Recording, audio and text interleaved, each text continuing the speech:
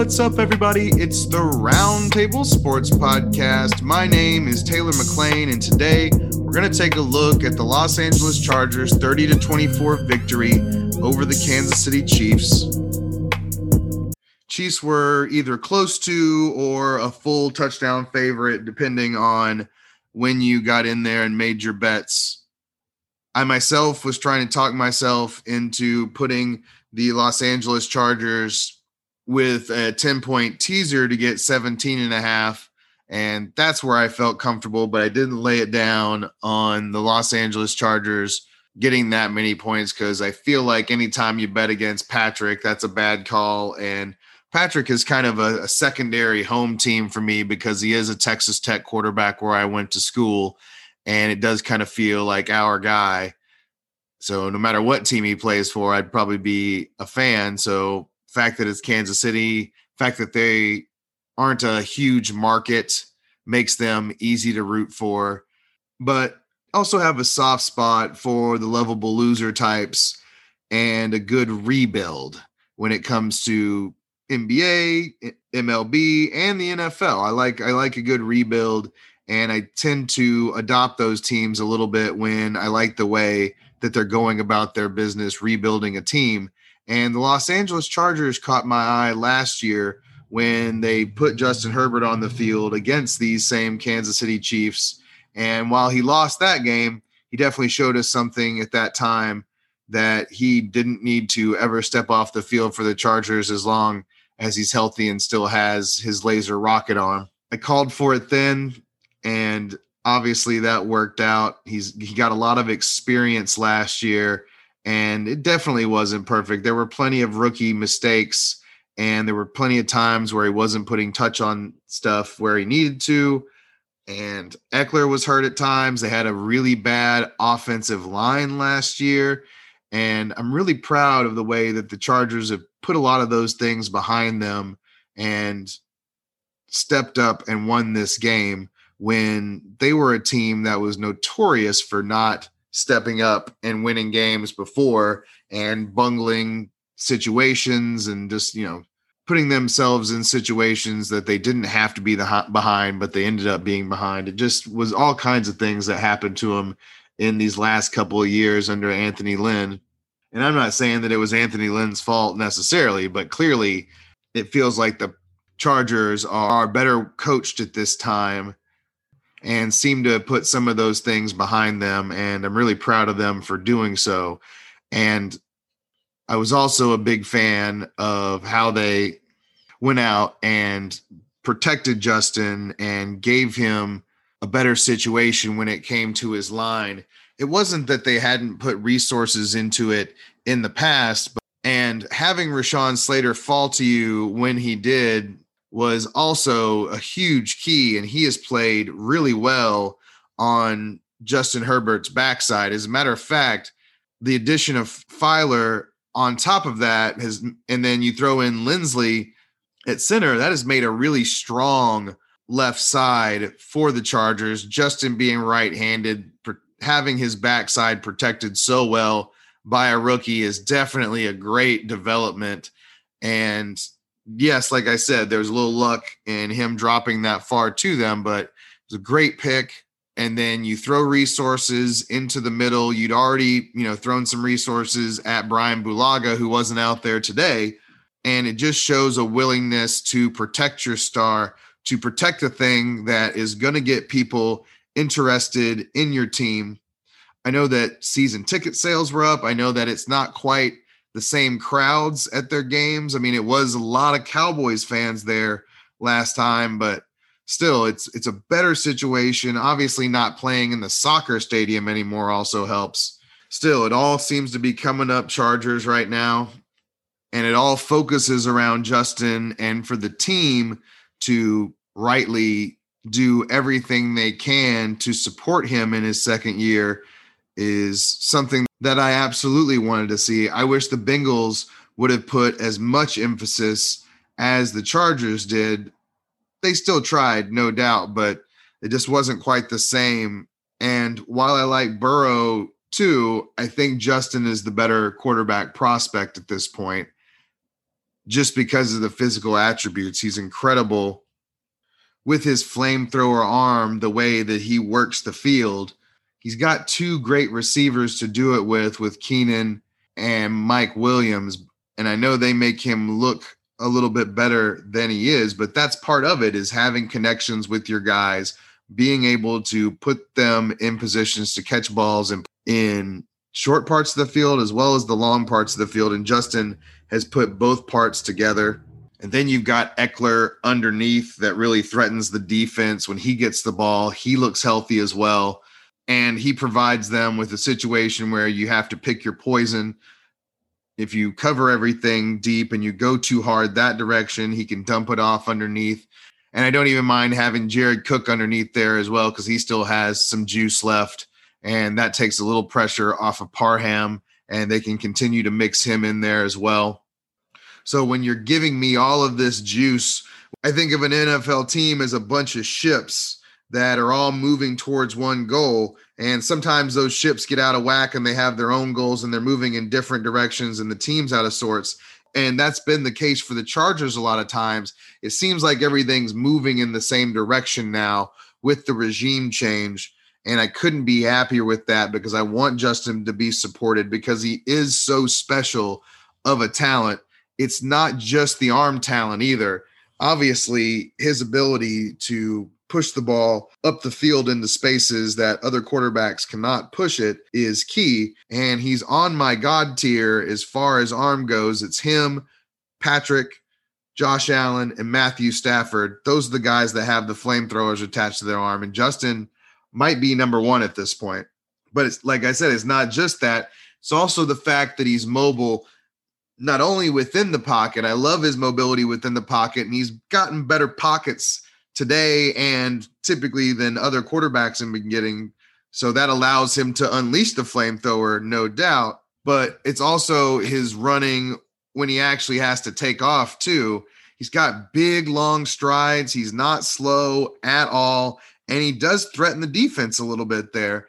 And it's going to get him a little extra yards and a little extra juice in fantasy. I know it's not a lot, but every little bit helps. And you have to keep the defense honest. A defense needs to know that you will take off and that you're not just a stationary target back there. That's kind of what's happening to Big Ben a little bit as he's gotten a little bit more stationary and a little bit more stationary as the years have gone on and defenses are able to tee up on him a little bit more. Justin has a way better arm than Big Ben ever thought about having, even though Big Ben had a really solid arm at one point and that has waned. But it's important for Justin to have that mobility, because if you turn into that guy that is too stationary back there, it doesn't matter how good your arm is when they're able to get to you so easily. So you have to be careful with that. And I think Justin checks all the boxes for that. So to have him protected and to have him pull off the win today means a lot. And I definitely have him in a lot of fantasy spots as well. And he kind of underwhelmed just a little bit from what I thought he could do. He gotten kind of unlucky, it felt like, with the touchdown situations. And now he's given you a little taste of what it can be like when the scoring situations present themselves a little bit better. And he's not being hampered by a lack of drives like he was in the Cowboys game. Obviously, fantasy is one thing. I think it's clear this is a good sign for Justin, and I think he's still set up for a big year. A lot of it is going to fall on Keenan and Mike Williams staying healthy, which so far so good. Keenan had been a lot better up until last year about his health, but had health issues to start off his career. The only reason I talk about the health, though, is that's the only thing that I could see derailing Justin, Keenan, and Big Mike at this point. Sure, there's going to be worse days for all three of them out there, but if they're getting this type of protection on top of being dynamic as route runners and catchers of the football, that's a situation for success. It's sustainable, and it's just going to really fall on the line health, whether or not they're just going to continue to have time like they did today. It's not to say that Kansas City didn't do anything to get back there at all. Far from it. They got 15 pressures of their own. It seemed to be at less critical times. And Justin didn't seem to have to run quite as much as Patrick did. It seemed like Patrick was a little bit more consistently under pressure and having to maneuver around the pocket, where it was just Justin had a little bit easier time sitting back there than Patrick did. And that seemed to be a big difference in the game overall. So clearly you're locking in Justin, you're locking in Keenan, Mike. I think those are all great plays going forward. Mike may be a little bit more inconsistent just because his balls are based more on the big plays and the touchdowns. But Justin showed last year he looks to Big Mike in tough situations too. And they've developed more chemistry in the deep ball and just chemistry overall, I would say. So I'm definitely buying on Big Mike. I'm definitely buying on the Chargers being a serious contender. Just like any other team, we just need to monitor the health. As far as Austin Ekeler goes and the running game, he looks locked in as well. After that first week where his catches were limited, he once again had 6 catches for 52 yards, one of which he took in for a touchdown. That was a beautiful play. And as I said earlier, he's a part of the equation that makes them successful because he does create this situation where if, you go too deep and you cover Justin's arm, he can make you pay underneath with his slithery style, the speed plays, and it creates mismatches with the defense, just like Keenan and Mike do. So having all 3 of those in tow really put Justin over the top today and puts this offense over the top. And once again, we're locking in the other 2. We're also locking in Austin Ekeler. It doesn't hurt that it's kind of a narrow target tree outside of that as well. You've got some Jared Cook in there. You've got some Parham. I like what both of them are offering up the seams. And then really there's not a whole lot else going on there. Jalen Guyton got a target. Larry Roundtree mixes in there a little bit, but it's not much else going on there, which is what you want out of your fantasy producers there. So outside of an injury, which we'll just keep our fingers crossed, doesn't happen. I don't see that happening. I wouldn't be super excited if Larry Roundtree took a hold of the situation at running back either. He doesn't seem to offer a lot of pop as a running back and seems to be just a guy to me. I will say, though, on the Ekeler side, he did steal 2 goal line touches, although he wasn't able to convert either of them. You don't like seeing that for Ekeler, for them to put Roundtree in an obvious running situation like that. You don't like that, but at the same time, I also think it's partly to keep Ekeler healthy for the whole season too. So it is what it is, and they haven't been using Roundtree exclusively or anything. So it's not like it's a huge concern, especially when I don't see him really offering near as much pop. It's more of just trying to take some of the load off of Ekeler. Unfortunately, it's during one of the most leveraged plays that really makes or breaks your fantasy team. That's unfortunate, but I don't know. I don't see it being one of those things where he's exclusively going to be the goal line back and going to steal just a terrible amount from Ekeler overall. So let's move over to the Kansas City Chiefs. It's the first time they've had a losing record in a long time. And obviously you don't want to be 1-2, but at the same time, I don't feel like anybody in the Chiefs kingdom should panic for any amount of time whatsoever. Obviously, you'd like to see a little bit more from the remade offensive line. And really, if Lucas Dieng would have been able to handle Joey Bosa a little better, we probably would have been talking about the Chiefs first versus talking about the Chargers because they won the game. It's a credit to the Chargers defense that they were able to keep the Chiefs in front of them, limit the big plays, absolutely keep Tyreek Hill from getting behind them while also rushing Patrick to the point where he was uncomfortable most of the day. I felt like that was the big difference, was Justin was able to sit back a little bit more versus Patrick was having to make things happen a little bit more. And it's a credit to Patrick that they still had a chance to go down there and drive, even though they would have had to score a pretty improbable touchdown there at the end after the Chargers had driven down there and scored. They also did it without Frank Clark, which is a big key to their defense and to their pass rush. So that can't be papered over either.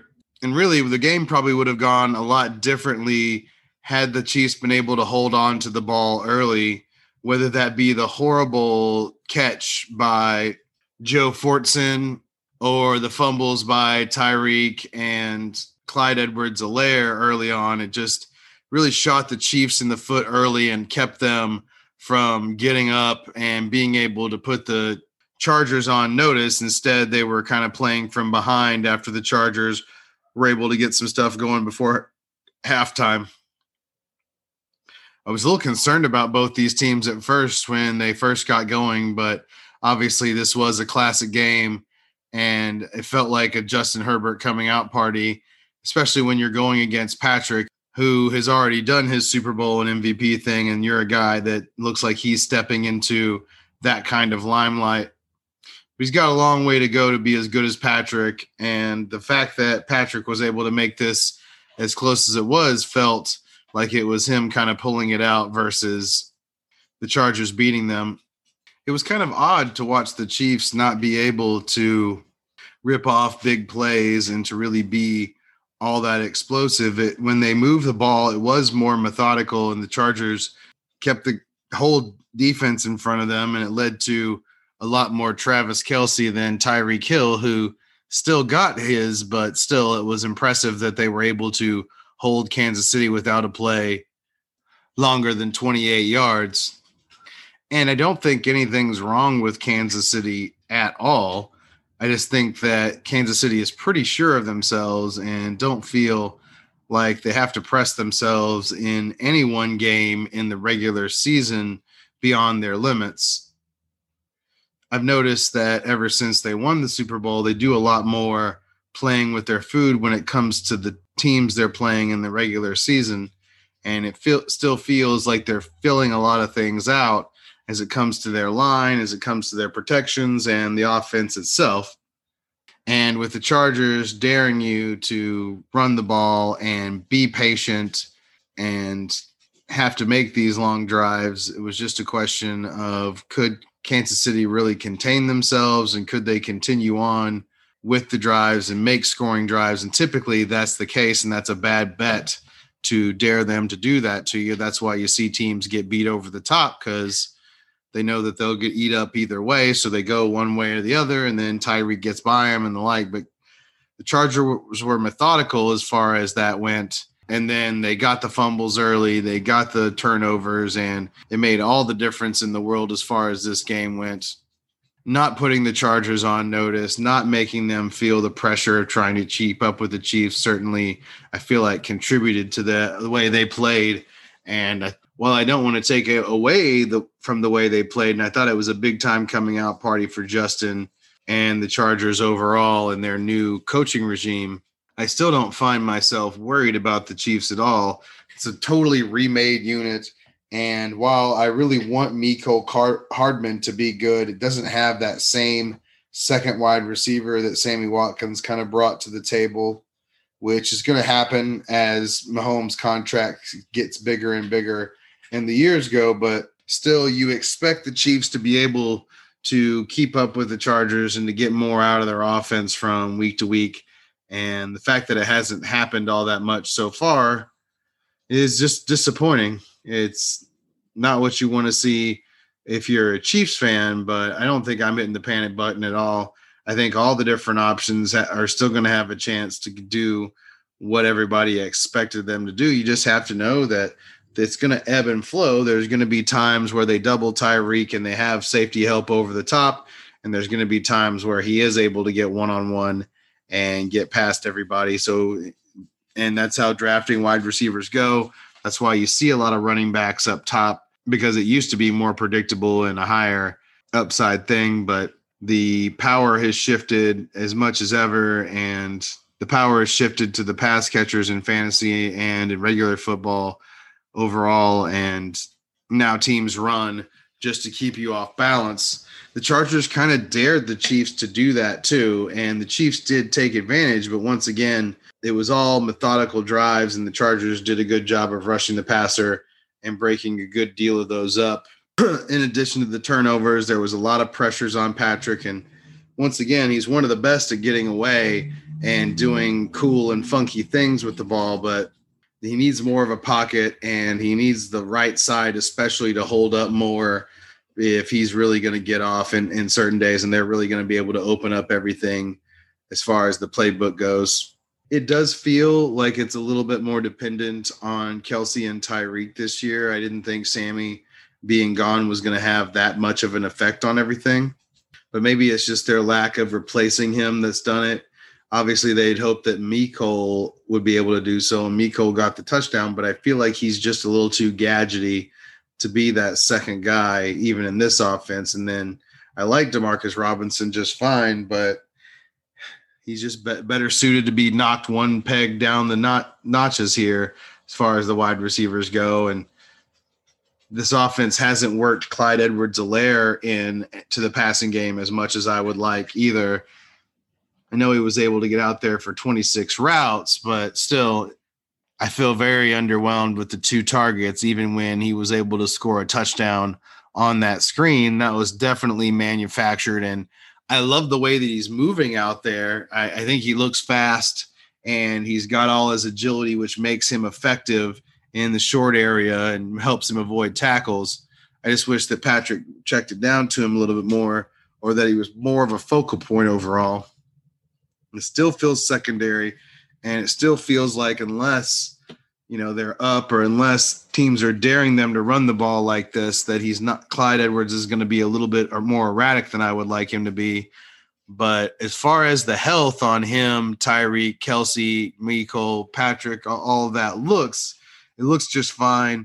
I still think the offensive line is going to produce. It's just a really bad matchup that they're able to put Joey Bosa onto Niang like that, but that's also part of starting 2 rookies on one side of your line there. I mean, I know Niang isn't technically a rookie, but he's still pretty young, and you put him next to Trey Smith at right guard, and that can create some issues. It felt like it was definitely Thuney and Brown that they were running over for the most part, but even Orlando didn't kill it in the pass rushing part of it, or really the running blocking part of it either. So we'll hope this is an aberration. We'll hope that Staley was able to get to them, and obviously they're going to get another chance at this. I don't think that you're selling off of any of your fantasy aspects. I have the Chiefs in my Super Bowl winner bet, and I'm not trading them either based off of this and based off of a tough loss versus the Ravens, but it does show that they're mortal, and that the offensive line may take a little time to gel. That's something that can happen over a season. And if the Chiefs are able to get teams on a string running the ball, I think that will be crazy hard to stop and will open up more things for Patrick and the like. So I just think there's more in store here, and they are just stopping Mike Williams on a fade from winning this game. So I'm not panicking, and I'll be looking forward to seeing what they can do next week when they play the Eagles. The Eagles didn't really have that much for the Cowboys. I've got to think that the Chiefs are going to be able to do a lot of the same things, and then we'll have the much tougher matchup versus the Bills. That'll be interesting, since they haven't been lighting it up the way we've expected either, even though they played a lot better this last week. Well, that's what I've got for this game. Like, listen, subscribe, and of course, download the podcast. That's the important metric. So let me know that you're here, and have a great rest of your day.